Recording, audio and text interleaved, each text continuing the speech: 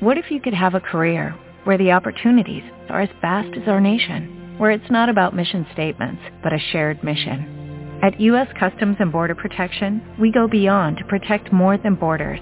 From ship to shore, air to ground, cities to local communities, CBP agents and officers are keeping people safe. Join U.S. Customs and Border Protection and go beyond for something far greater than yourself. Learn more at cbp.gov/careers.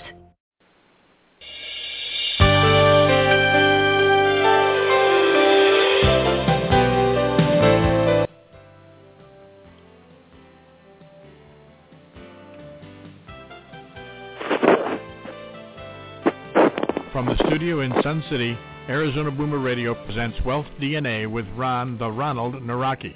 Wealth DNA gives you insights and methods for increasing your net worth. Ron's experience dealing with local and international markets give him insights that can be valuable to any investor. Now here's the host of the show, Ron Nawrocki. Hello and welcome. We here at the Wealth DNA Radio Show are honored that you're joining us today, as every show. Whether you're on the U.S. West Coast or in Arizona, you're sipping a cup of coffee, or on the East Coast getting ready for lunch, in Europe or Africa sipping a glass of wine, you're somewhere in between, or you're listening to the show on the archive, I'm sure you'll be glad you joined us. And yes, I am back in Phoenix, back from my trip to Europe where I was for the last few shows.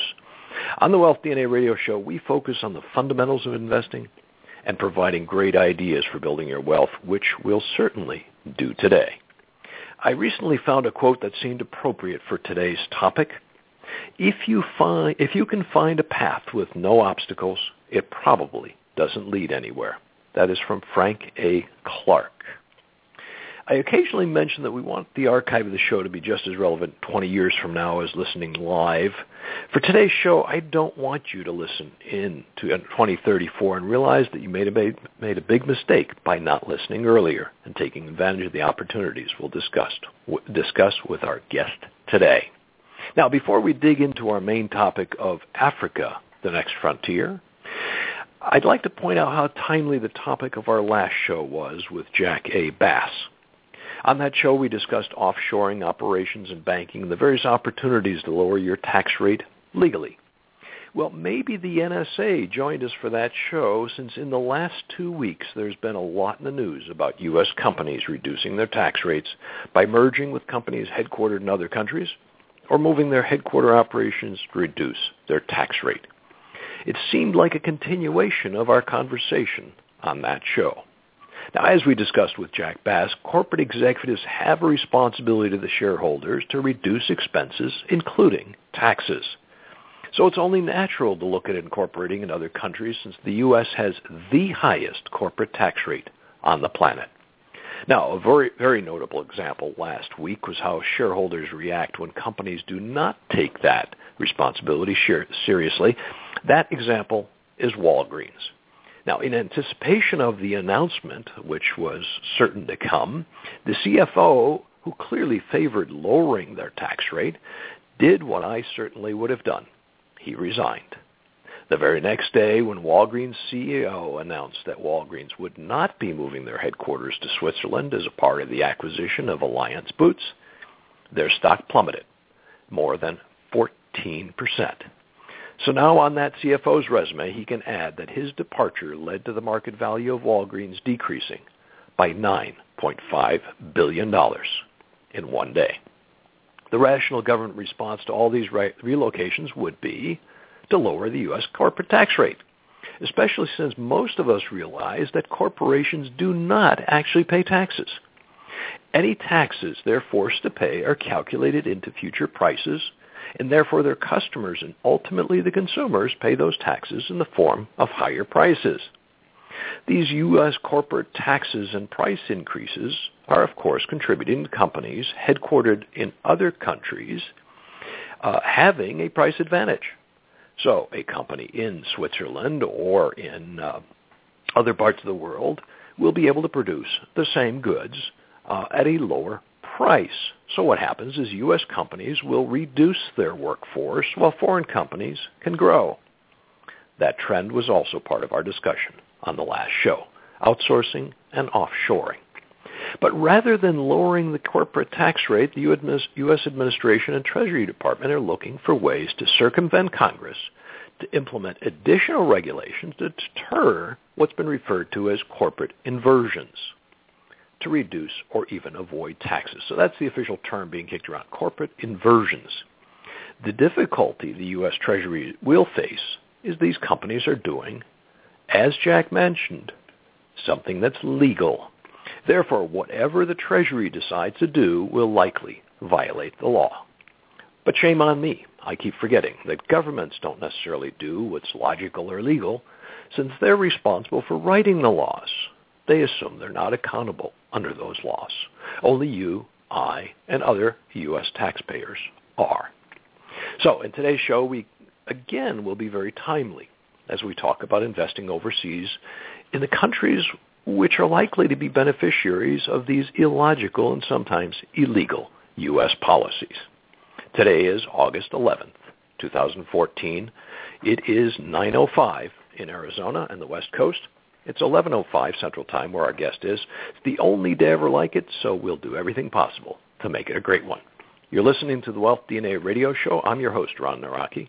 The show airs every second and fourth Monday at 9 a.m. in Arizona. Now, if you didn't receive a reminder of the show, you might want to connect with us on Twitter or Facebook where we post reminders. Just connect with The Ronald, put together as a single word.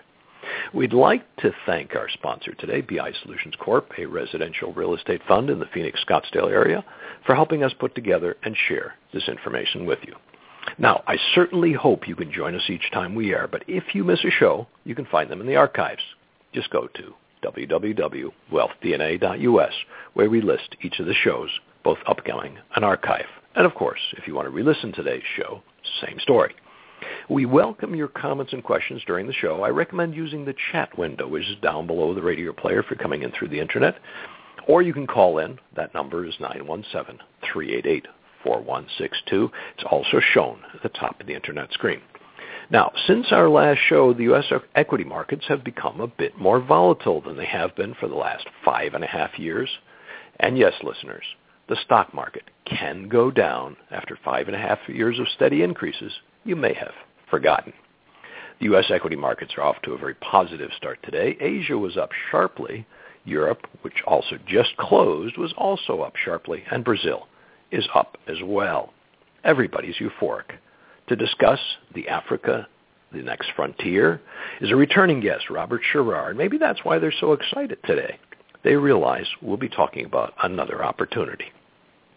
He's the Senior International Fund Manager of the Commonwealth Funds, President of FCA Corp. He has a bachelor's degree in accounting from University of Florida, an MBA and JD from Northeastern University, as well as an LLM. And by the way, that's also known as a Master of Laws in Taxation from the Boston University Law School. No one accuses Robert of not getting an education. In addition to becoming a member of the Florida and Massachusetts state bars, he's also a CPA in Florida and serves as an officer and director to many organizations, including some based in Africa. Let's give a warm radio welcome to Robert Scharar. Welcome back, Robert, and thank you for joining us today. Good morning. Now, I gave a brief overview of your background, and even though you've been on the show before, for our newer listeners, how do you introduce yourself at a cocktail party? Well, we run through FCA Corp, which I started in 1975 in the Wellesley Office Park in Boston, Massachusetts, a fee-based financial planning firm, and part of that is our group of mutual funds held in the Commonwealth International Series. I'm probably one of the older fund managers you'll talk to, and most fund managers don't come with a technical background in tax and law, but it's been very helpful for me over the years. For example, I've taught many courses on International Financial Reporting Standards, which is the accounting rules followed by most of the rest of the world, and that's been helpful for me in looking at businesses that do in other countries. Good point. That is a good point, because that's one of the things we'll talk a little bit about is understanding the financials in some of those countries is not simple if you're not familiar with the rules. But I didn't really realize you started in Massachusetts, and that kind of explains the Commonwealth name, I guess, because you're based in Houston at this point, correct? That's right. I was going to school at the time and actually had the pleasure of teaching at Bentley College, which is one of the oldest accounting schools in the United States, and was obviously getting my master's in tax, and so I had started the firm at that stage while I was still in school. Okay, got tired of the cold climates and started moving south. I understand. Last time you were on, we talked about investing internationally. Would it be fair to say that Africa is about as exotic and potentially non-correlated investment as available on the stock market today? I think so, particularly if you get away from the African companies that are really international businesses, like source companies. Right, exactly, because there are a number of multinationals as well, obviously, doing business there, and that's what we want to talk about, both aspects. Now, we don't normally focus on recent events, because as we said, we like the archive to be relevant 5 or 20 years from now. But I think there's some recent events that are very relevant to our topic. You know, it appears to me, and for everything I read, in the last decade, China's been the most aggressive investor in Africa. Was that a factor in your decision to start the Africa Fund? But no, it really wasn't a factor in our starting the fund, but I've been a first-hand observer of China's activities because I first went to Africa in the mid-1990s, and they clearly have made a commitment to do things there. A lot of it has been extraction industries. They do some things that are local in terms of benefit, but it's a different way of doing business than probably what we do. Okay, if they're a major driver, China I'm talking about now, and have a number of large investments, and I assume a lot of those are lucrative for their own companies, not necessarily just for the benefit of Africa, is that still a positive for Africa that they are investing there? Well, I think anytime you build infrastructure and trade, it helps the people who live in Africa, and clearly there's been some good things that have come out of the Chinese involvement. Early on, though, it was really pretty much, in my mind, a one-way street. I would see Chinese, a good example is I saw a hotel they built in one country we deal in. They ringed the property literally with a wall. It was largely made out of metal fencing, and they housed on the area Chinese workers they brought in. And many of those workers were doing jobs that could have been done by the locals. You know, I can understand bringing a technical person or someone of that nature. But so the Chinese government, I believe, lent the money to build the hotel. They bought the goods from China. They employed Chinese labor, many of whom actually stayed in the country. I'm not sure officially, but they ended up staying. So I think those types of intrusions by the Chinese really are not helpful. And in that case, the other thing that was interesting is they built a hotel getting no input as to what really was needed in the type of hotel that the market needed. I didn't see any kind of hotel flag associated with it early on. So I think the government was left owing money on a large property. They thought initially it was going to be a gift that was not really constructed in a way that would be an efficient hotel operation. Yeah, and while I've stayed in hotels in China and they can run hotels okay, I don't think they're known as the leading hospitality group in the world, and so I think there's shortfalls with those things. Okay, before we dig into some more specifics, would you share with our listeners how they contact you, learn more about the Commonwealth Funds and specifically the Africa Fund? Well, we have a website, CommonwealthFunds.com, and because so many people really are interested in knowing more about Africa, if you look at our site, you'll see that we've done several things. We have an interactive map. If you hover over any country in Africa, it'll give you the GDP and population information. If you click on that, it'll take you through to the CIA website for the CIA fact page on that country. We have a link to every stock market in Africa, so you can go directly to those stock exchanges if you'd like, so people can get more information on different countries. We also have links to all the regional banks, government banks, and the different trade regions. We have regional economic alliances such as SADC, which is the Southern African Development Community, or ECOWAS, which is the Economic Community of West Africa, or you have COMESA, which is Eastern and Southern Africa. And so there's a lot of very useful information on the site that helps people become better informed about economics in Africa, the stock markets of Africa, and what really is going on. Okay, and just let me just repeat that. It's www.commonwealthfunds, all one word, worldbank.com. And, I did see the map, and I did kind of glance at it and look through some of the, just highlighting the various countries, but I didn't realize by clicking through I'd get so much more information, so I'll have to get back on there. And I figure that's why I do this show. I learn more, too. If I knew everything coming in, we wouldn't need a show, right? As I recall, all your Commonwealth funds are registered in the U.S., so anyone with a brokerage account that allows them to trade U.S. securities is able to invest. They don't need to set up a foreign brokerage account in Africa or an offshore account that we talked about on our last show, correct? That's correct, and we report for all the U.S. tax reporting. They get a 1099 similar to any other mutual fund. Mm-hmm. That will give them what they have to report in the way of interest income or dividend income from the fund. Okay, so anybody that's already investing in U.S. securities, these act the same way other than they're invested overseas, as many global funds would be, just a little bit more specialized. Now, our timing for this show could not have been better. I mentioned earlier that we had good timing, and many thanks to Susan and Cindy for arranging not only the show, but the specific timing. I'm not sure they knew as well that the timing would be so good. But the first U.S.-Africa Summit is just wrapping up, and I guess it was really primarily last week. And I understand you were asked to appear on another prestigious media outlet, Fox Business TV, to comment on that summit and investing in Africa. Can you share your insights with our listeners as well? Well, yes. The President convened a meeting with presidents from most countries in Africa. The administration has announced an initiative to deal with energy, recognizing the importance of power in the developing world. Mm-hmm. So we had leaders from all over Africa in Washington and other places. Not only did they go to Washington, but we met with delegations here in Houston. For example, the President of Ethiopia came, and they had a one-day conference dealing with doing business in Ethiopia and that part of the world. So I shared some of those thoughts on the Fox program. That's correct.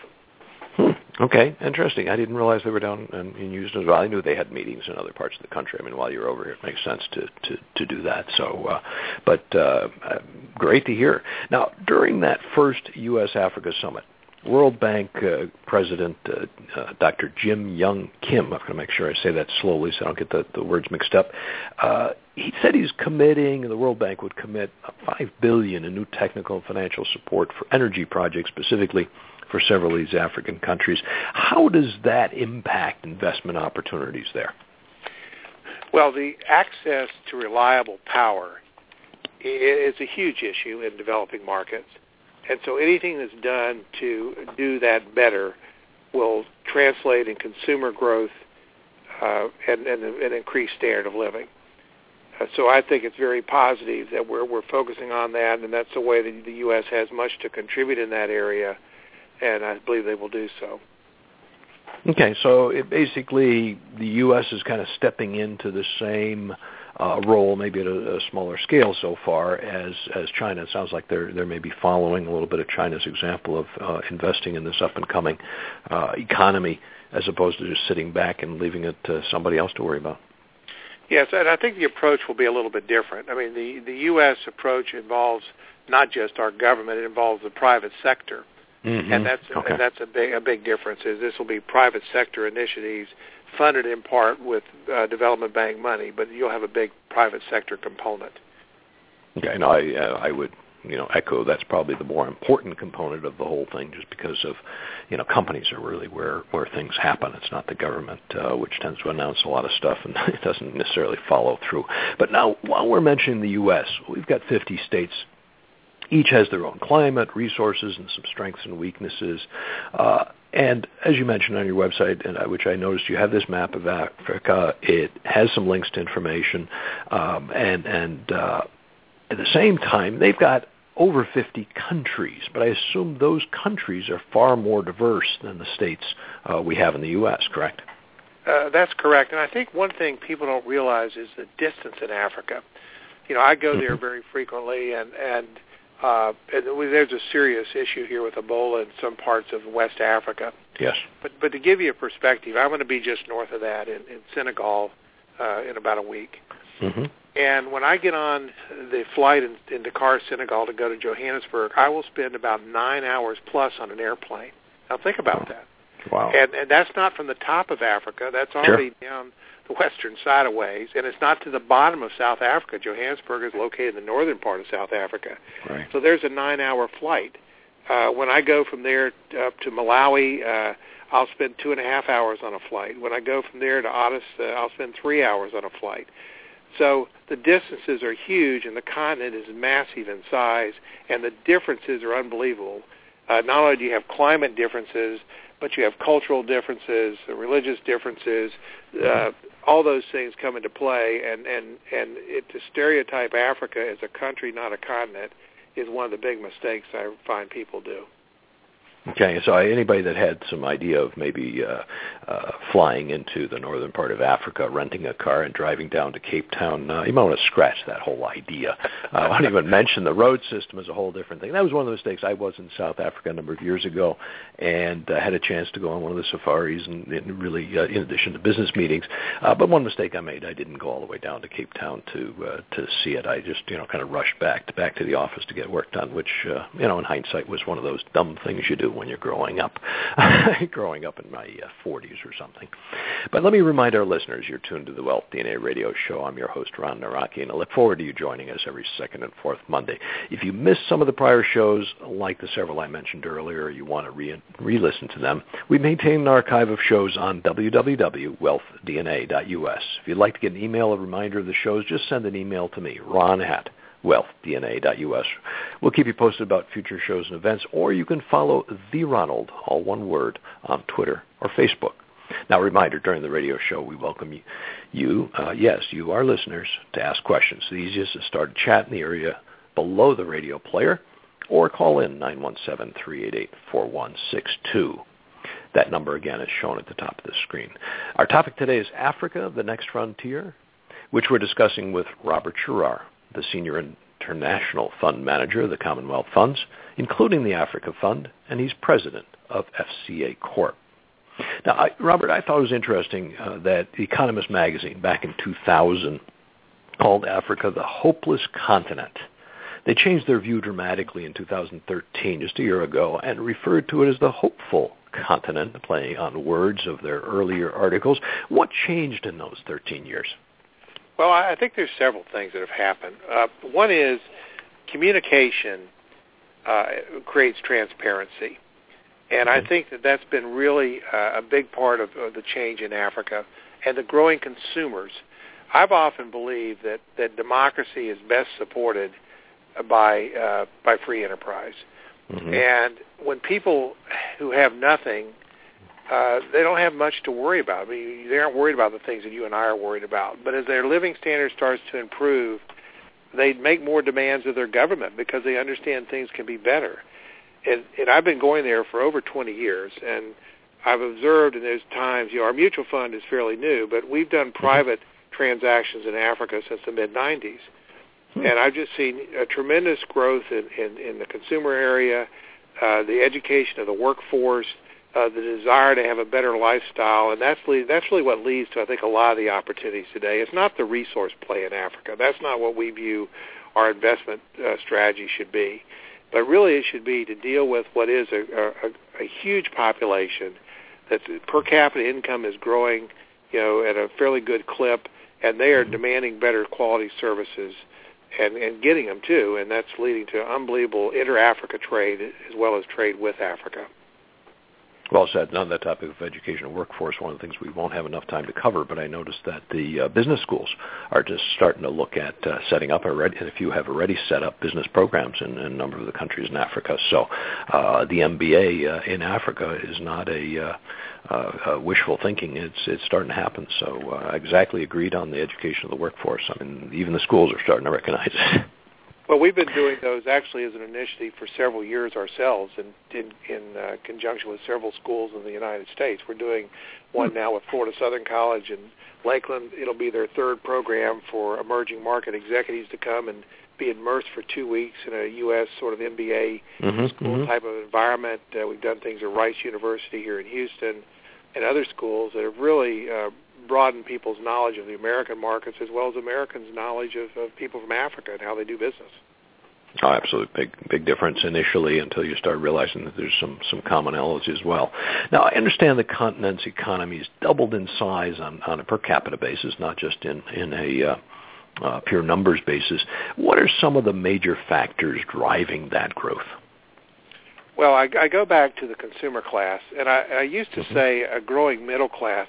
There is a middle class, but it's not the level of consumption we have. But there is a growing consumer class. And what I see happening is that people are better educated.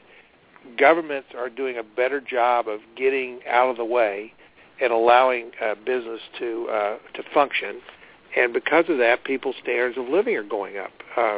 In the time I've been going to one of the countries there, I've seen a medical school be created. I've seen private hospitals built. They just built a beautiful new nursing school. These things were almost unheard of, a couple decades ago in any kind of meaningful fashion.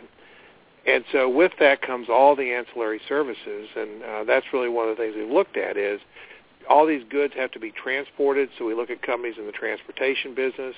Communication is unbelievable. They have vehicles to do finance with your cell phone. It's a very, very interesting thing. Mobile money, they call it. I'm familiar with one situation where if you use your cell phone, depending on what your cell phone charges are, you get term life insurance for the month based off of that. Things that are really quite technically sophisticated because they've just basically ignored the landline kinds of things during that that changeover and have gone directly with the mobile communication vehicles, and it's been very, very effective in doing that.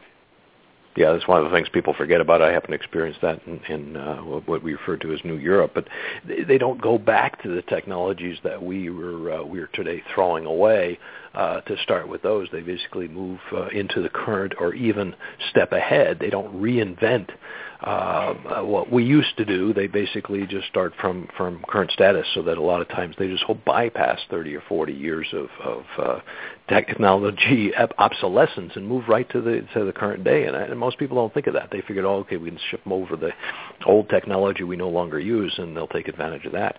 That's not true when these countries kind of really get moving again. Well, and it's also interesting to watch what happens. I mentioned we've been doing private transactions. One of the things we did was build a shopping center, and that shopping center houses a company that now is owned by Walmart. So we never thought at the time that we'd indirectly have a Walmart tenant, but we do. So there are people seeing what's going on in those markets, and they're coming in a big way. Right, so it's not Woolworths moving in because they're no longer viable in the U.S. or in Europe. So it is right to current stuff. I've got a very, very good example of not just technology, but of current types of stores and retail and everything that just kind of steps in from where we are today. We don't step backwards by starting these countries going. Okay, enough of these recent events. Let's go back to when you started the Africa Fund. What were some of the motivations for doing that? And as I recall, that was in 2011, correct? Yes, towards the end of that year. We've been doing business on the continent for almost 20 years. We realized we knew a lot about what was happening. We understood where the trade was going on, particularly in the southern part of Africa, and felt like we could use this knowledge base to efficiently run a mutual fund that traded in African stocks. And so our mandate is companies that basically get the majority of their business out of Africa or are based in Africa. And that's what we've really done in terms of our fund. Okay, so you basically were on the ground. You had a feel for what was happening, and you just felt that this was a time to do it. You didn't read the 2000 edition of Economist. You just looked at your own knowledge of what's happening in the market and said it's time to move forward. Well, I observed changes, and this has happened to me before, and I've had other things as an investor in the past where I observed a change and realized after the fact I didn't act on it. And what I saw happening was really immense opportunities. At the same time, we have the ability to see it firsthand. I mean, I've been into retail stores. I've compared what I think is the quality of some of the retailers because I've been there firsthand. I've flown on different airlines in Africa. I've seen which ones are delivering and which ones aren't. So those firsthand experiences lead me to understand better what some of the consumer trends are and what people are buying and why we might want to invest in certain companies there. Good point. Now, but you've already gotten started. Yes. Several years under your belt. Has your optimism risen for Africa's opportunities, or this deeper knowledge and seeing the investing landscape, are you more cautious than you were before? No, I think things have even improved over the last 2 or 3 years. While the African stock markets have experienced some stress during that period, and the exchange rates have not been helpful to them because in many cases their exchange rates have weakened against the dollar, the underlying story gets better and better. This transparency thing is really an important issue. Africa does have problems. There is corruption in some parts of Africa. There is violence in some parts of Africa, but that's not the whole continent. And what I've seen is that people have better access to information and are holding their political parties more accountable. And I think that it's starting to have some results, and we're seeing changes that I think are very positive in many parts of Africa. It's interesting, as you said, that sentence of Africa does have problems, and there is crime, and there are issues there. You could have substituted the word Washington, D.C., and you would have had a perfectly logical sentence to go along with it. So, Africa is not the only place with problems. Well, and listen, if you want to invest in what is a huge marketplace that is free of some of the other issues, the areas where the stock markets exist, many of them have a long history of business activities. And there is a rule of law that exists, and the commercial trades function. And so the South African stock market has been around for 150 years. So people worried about risk, many parts of Africa are far safer than some of the other emerging markets you go into. And you have a better chance of enforcing your rights and getting your money out than you would in a lot of other parts of the world. And yet you're going to share in that emerging market growth story. You've got all these people who are the consumer market, which is just growing like crazy. I read something recently that of America's 15 largest trading parties today, 11 are former aid recipients. So we built a strong tie there. The growth rates, you look at things from the IMF and other, and they're expecting growth rates to be in the 5 to 6% range of GDP over the next couple of years. Those are huge growth rates. And there's I totally agree. As a matter of fact, when you said that about the aid recipients, I mean, one of the big examples came to mind was Germany. I mean, there was a country that was flattened after World War II, and it's now considered, the strongest economy in Europe and a real staple of the EU. And yet, here was a country that was totally destroyed. The old adage, if you want to rebuild your country, is attack the U.S., let them destroy you, and then rebuild you. So it sounds like that story gets repeated, but of course a lot of these are smaller countries, and you're absolutely right. The growth stories are those that were what we call undeveloped or emerging markets just a few years ago. I think one thing that helps investors when you look at Africa, I mentioned before these regional sort of trade areas, and when you invest in Africa, you're going to get different results at this stage, I think, depending upon which of the different regions you invest in. The SADC region, which encompasses most of southern Africa, in my mind right now is the most dynamic. The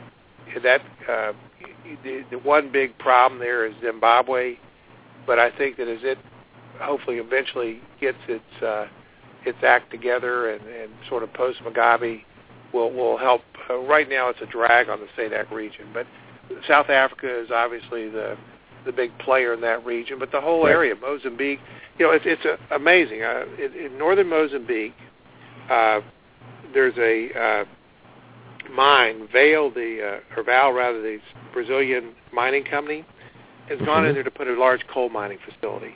And I've seen firsthand what that happens, what that means for the community. They've then built a railway that crosses Malawi and Tanzania. And all of a sudden, you have access to that markets and that you never had before in an efficient fashion. And it's really interesting for me as I drive along in one place, you can drive along and you see the construction, and here's all these guys dressed like you'd see somebody dressed in the U.S. in terms of work protective clothes and the hard hats and everything else, in an area that a couple years ago, that would just never have been the event. So these things happen. They have all these spin-off effects in the city where they're headquartered. They don't have enough hotels now. They don't have enough other services. So people are building those things, and it just sort of multiplies on itself.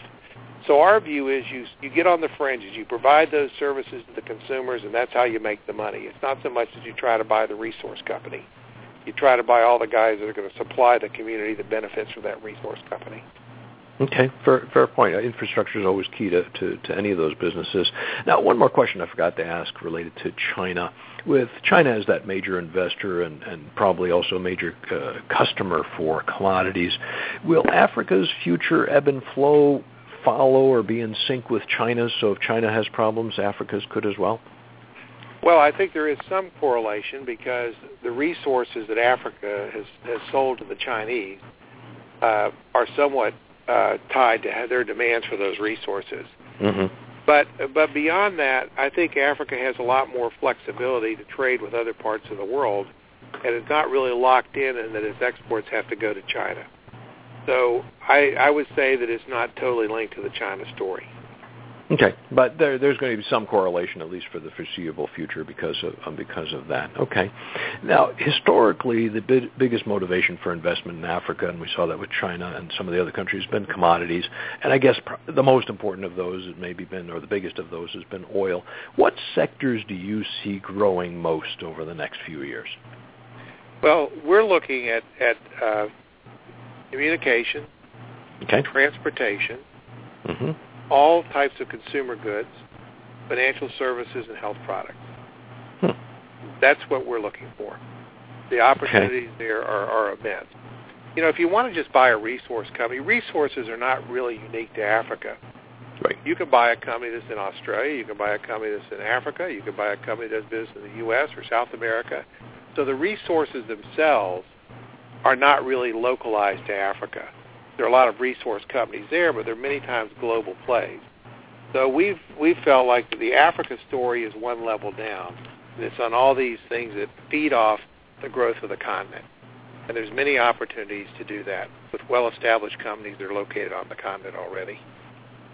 Yeah, and on the transportation front, when you mentioned the example of rail, it just reminds me of what a revolution the U.S. went through when they finally put a rail system in across the country. I mean, that just totally changed the ability to transport goods and services and the number of jobs it created, the communications that go along with it, because you can put in your fiber optic cables along with it. So I hadn't really thought about the rail aspect, but with that large of a continent, that is absolutely critical. I mean, India is going through the same thing. They've run out of space to hang additional 1,000 Indians on the side of a train, and so they're now looking at huge investments in rail, which of course, when in Europe we see it a lot, but in the U.S. rail has been kind of ignored for so many years.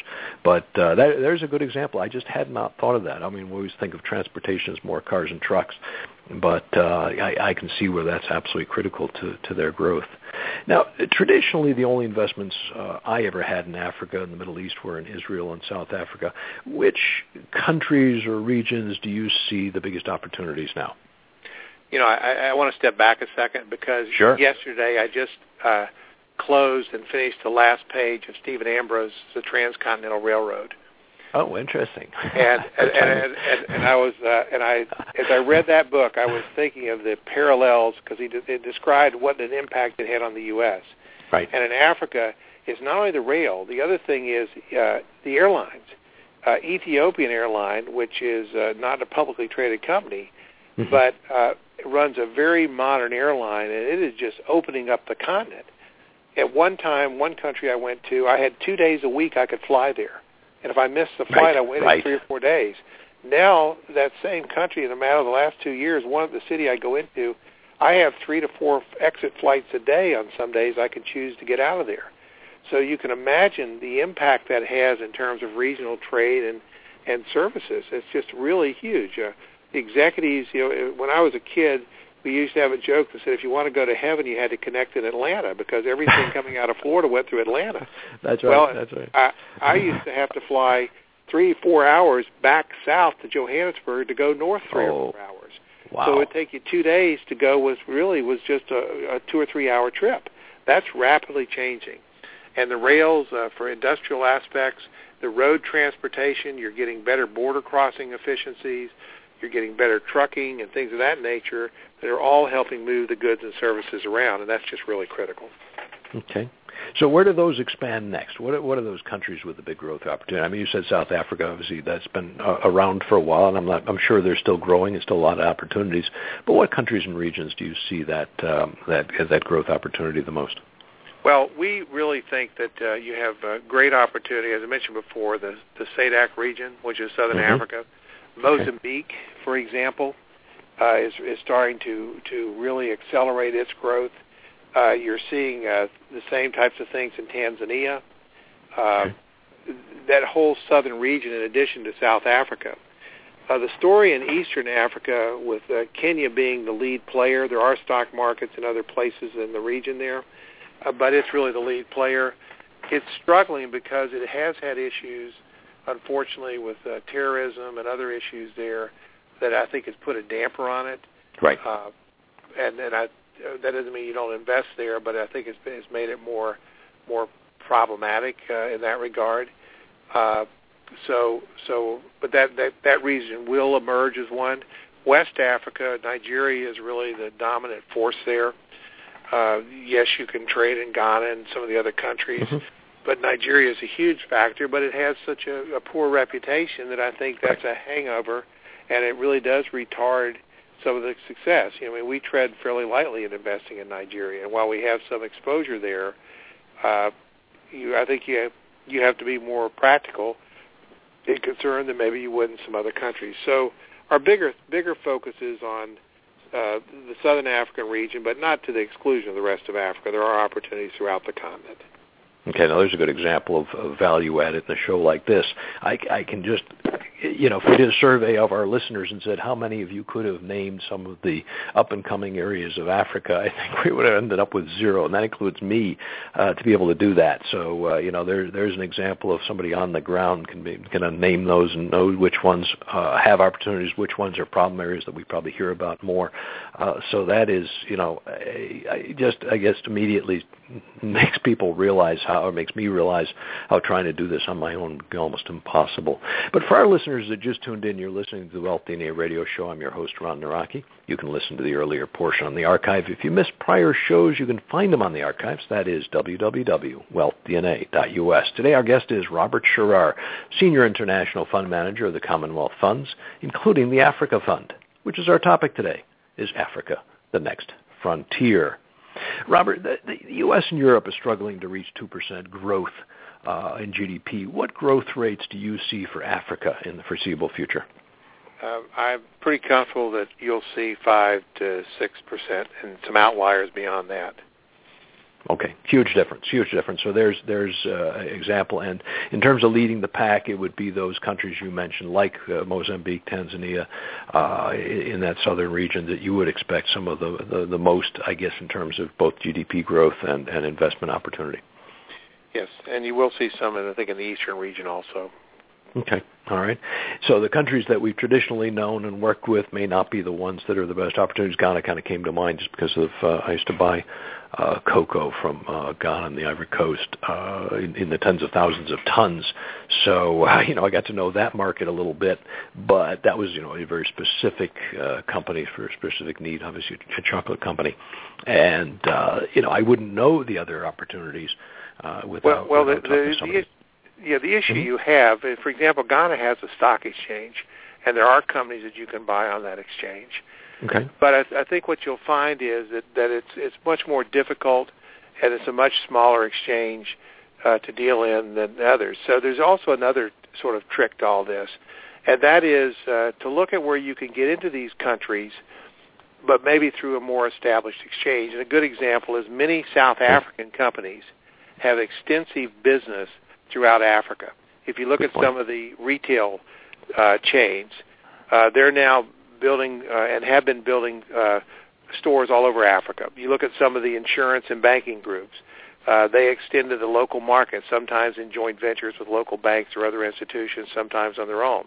So you can actually buy a stock, in some of the cases, of companies that trade on the South African Stock Exchange that have a high component or focus on the rest of Africa. but still get some of the stability of buying a more liquid stock and maybe a little bit more regulated exchange. So that's one way to deal with these things. And we try to do that too. It's a somewhat more efficient way at times to invest in the region. Very logical. Good tip. Now, with over 50 diverse countries, limited infrastructure, as you mentioned, companies that are not traded on the major exchanges that we think are the ones that we might normally deal with, is there any way an investor really could invest in Africa other than through an investment fund like the Africa Fund? Well, yes, they are, and I think it's always good for people to know what their options are. The starting point is through what are called ADRs, which are the depository receipts. Right. And what you'll find is that you can buy shares that are either sponsored or unsponsored. Some of the sponsored ones would trade on the New York Exchange. But you'll find those are largely mining companies and some of the big financial institutions and are pretty sparse once you get out of South Africa. But you could buy individual companies. Now, there you're making a company bet, and that's harder for someone to do, I think, in the market. And you actually are probably buying just the bigger companies in most cases. So you're not getting that trickle-down effect you get of a broader portfolio. There are some iShares. There's an iShare for South Africa. I believe the symbol is EZA, and that will buy into the Johannesburg stock market. But if you look there again, what you're going to do is be very heavily weighted towards financial institutions and mining companies. You will get some other stocks, but you will not get the diversity I think you would get of a broader portfolio that focuses less on the resource and more on the other consumer activities. And then, of course, in Nigeria, you can buy an iShare for Nigeria that will invest only in the Nigerian market. So ADRs or the two iShares. And the last is you can buy the African Titans, which really covers the whole continent. And it trades much like the iShares in the U.S. But that there again will be, by its own definition, Titans. It'll be really, really large companies. And it may not get you the diversification you want, but it's certainly a way that one can efficiently invest on the continent.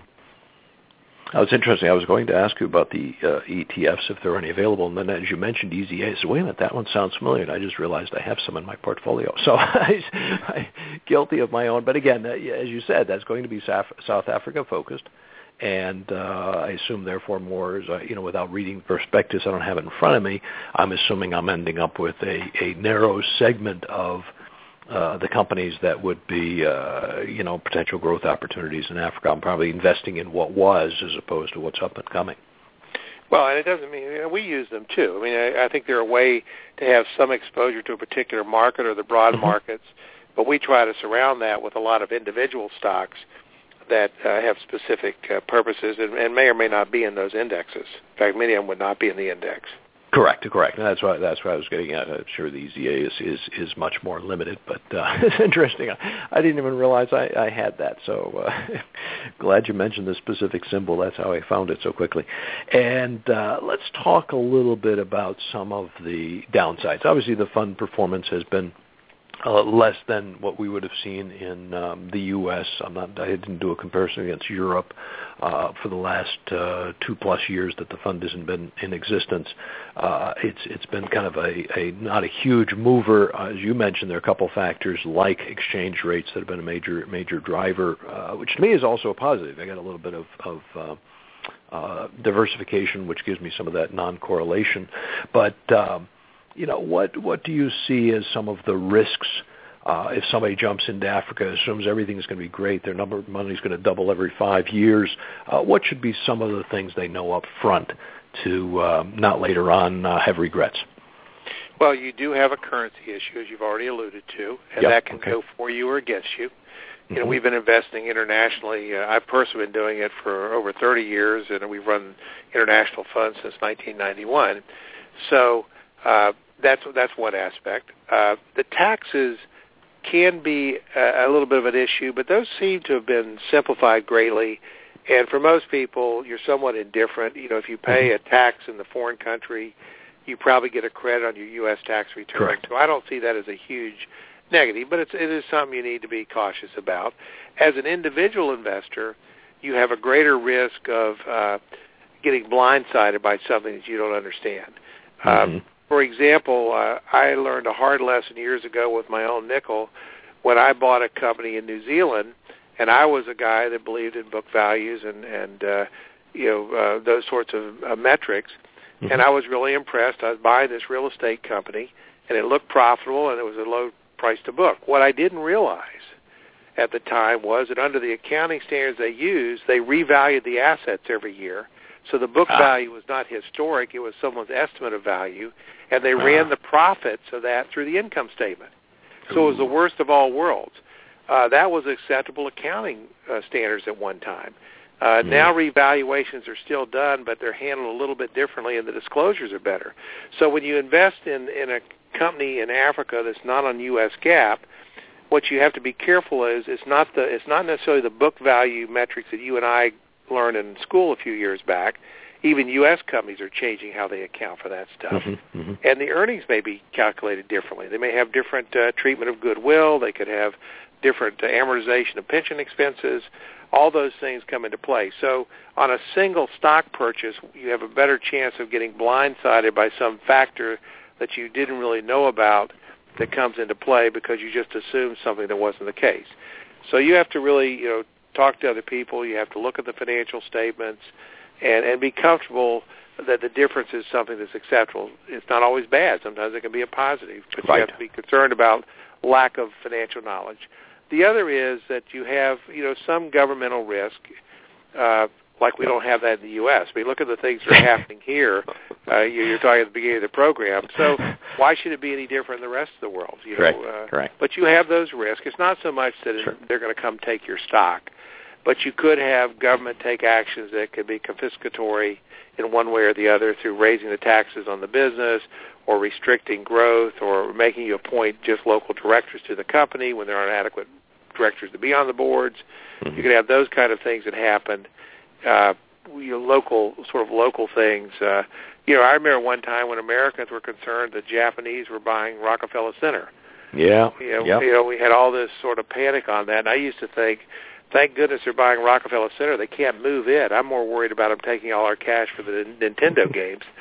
That's probably far worse than them buying Rockefeller Center, which they couldn't move anywhere else. Correct. But you do have those kind of issues come about, and in any emerging market or any other market, and they don't all come at once, but they can nibble away at your returns over time. And then, of course, just liquidity. Sometimes liquidity may not exist in a particular stock. Okay. All right, good list, and let me just ask one more question on that, and then I'll add a comment that most of our regular listeners would not be surprised about, which would be, do you see that government risk any higher than you'd see in let's say, South America, which seems to be kind of the worst place for governments changing their mind? On balance, the countries that have stock exchanges in Africa, in my opinion, would tend to have less risk. They're not a safeguard, but they require certain transparencies that you cannot have without a stock market. So I think that they're less so, and I think they're smart enough to understand that this is not a good thing to do to kill these vehicles. It helps the countries, and I think they understand that. Okay. They may try to grab part of the benefits. I'm not telling you they wouldn't do that. But I think they're smart enough now to understand it's not a good thing to do to try to close down the stock market. Yeah, the comment I would add for our listeners is that the biggest risk you can often take is not investing. That being afraid of some of these other things, you don't invest, and then turns out that was the biggest mistake you made by not doing it. And I think, Robert, you mentioned examples also where you knew about things and decided not to move ahead and then look back and say, whoops, that was a mistake. Right. So not investing can be riskier.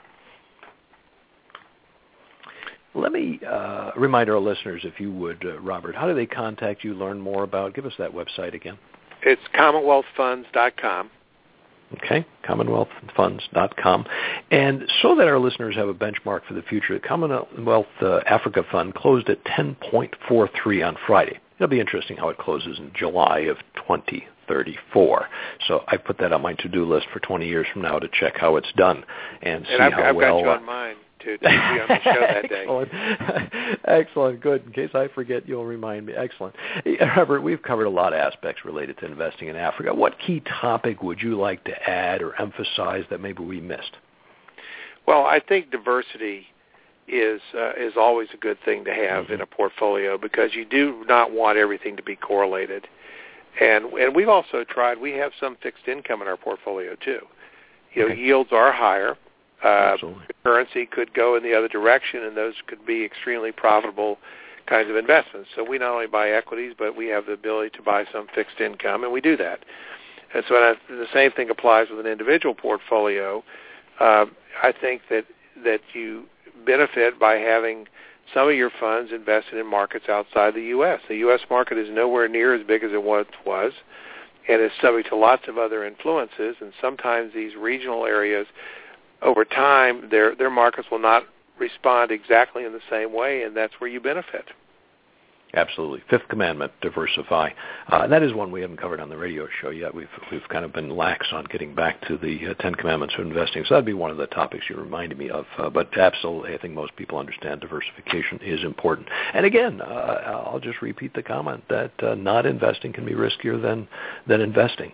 So having a small exposure to a market like Africa, which is a continent of countries, not one country, as you appropriately mentioned. So well said. Robert, real pleasure talking to you as usual, and I certainly learned a lot. I've taken a lot of notes here. I didn't expect to. A lot of things came up as we talked. I hope you'll agree to join us again in the future, and we won't wait till 2034. No, I'd love to. And one last thought, Ron. I think that these type of markets if you invest in them, you should not invest your total exposure up front. Right. You really benefit here from dollar averaging, because you do have these cyclical things going on. And I just think if you want to go into these type of markets and you want to put $10,000 in, I don't know that you go put $10,000 a day. You may do that over time, because in the end it may help you. It certainly takes some of the risk out of it, and I think probably is a better strategy in going into these kind of markets. Yep. Buy more when it's low, and it might even take some off the top if it really gets good boost. Always works. Always works. Never hurts to take a profit. Appreciate it, Robert. Look forward to having you back on again. Yeah, thank you very much. Let me just summarize here briefly some of the things. When you saw the posting for the show and initially thought to yourself, investing in Africa is just not worth even considering. Maybe you read that Economist magazine edition in 2000 that I cited and didn't follow the changes that have taken place in the last 14 years. Or maybe you've been tainted by all that bad press. That's always a problem, listening to the media. How about things like high death rates in Africa from HIV, and recently 1,000 from the Ebola virus very, very quickly? Or perhaps all of the bad news related to events in the Middle East have tainted your view of all of Africa.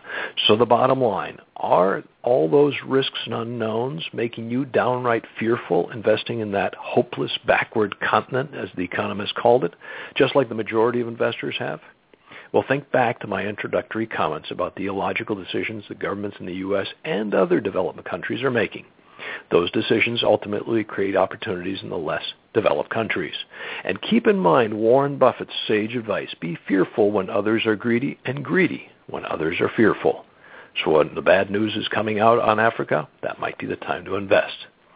And with the U.S. stock market reaching 72 new highs, in the last 2 years, and I look at the S&P 500, by the way, for that measure, the majority of investors are greedy for more U.S. shares, while that same majority is fearful of investing in Africa. You just might want to reconsider. And I started the show with a quote from Frank A. Clark.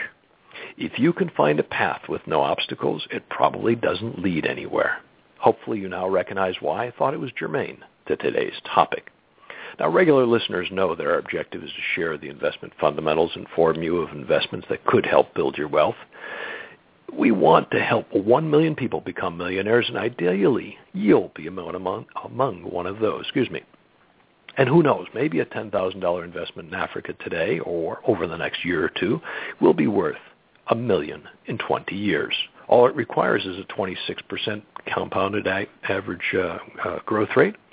And that would be compound annual growth rate, more correctly, which I can assure you will not be possible in any of the stock markets in the development countries today, whether that's U.S., Europe, or even some of the more developed ones in South America. And there's absolutely no doubt that putting your money in CDs won't do it. If you missed part of today's discussion, the link in the announcement will take you to the archived version. And of course, you'll always find the full list of past shows on www.wealthdna.us. We'd like to thank our sponsor today, BI Solutions Corp., a residential real estate fund, the Scottsdale, Phoenix area, for helping us put together the show. Now, I don't want you to see the title of our next show and assume it will be a discussion about spreading your wealth to others through another tax hike by the progressive left. No, our next show will actually be a very logical and exciting extension of the last show with Jack Bass and today's show. We'll be discussing An Embarrassment of Riches with the author of that book, Alexander Green. He's a fascinating, high-energy guy who quickly convinced you this book should be on your reading list. He'll make you realize how important today's topic may be for your future. The Wealth DNA radio show will be the fourth Monday of August with Alexander Green. And that's Monday, August 25th, 9 a.m. Arizona, same time, same place. We always have the lineup of guests and topics on wealthdna.us, and there you'll find the archive of past shows. If you have comments or questions, if you haven't received my emails reminding you about the show, send an email to ron@wealthdna.us or follow The Ronald, all one word, on Facebook or Twitter. We'll keep you posted. Happy investing and researching Africa.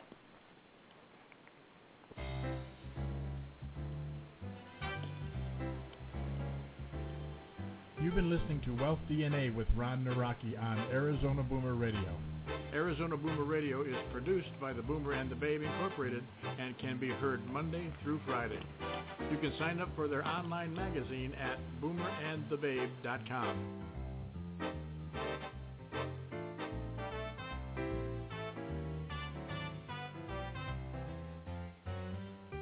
To reach the Boomer and the Babe, email host@boomerandthebabe.com or friend them on facebook.com/boomerandbabe.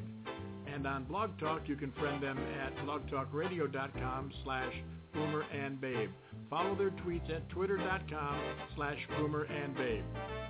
Be sure to make the second half of your life the best half of your life. And remember, at 50, you're just getting started.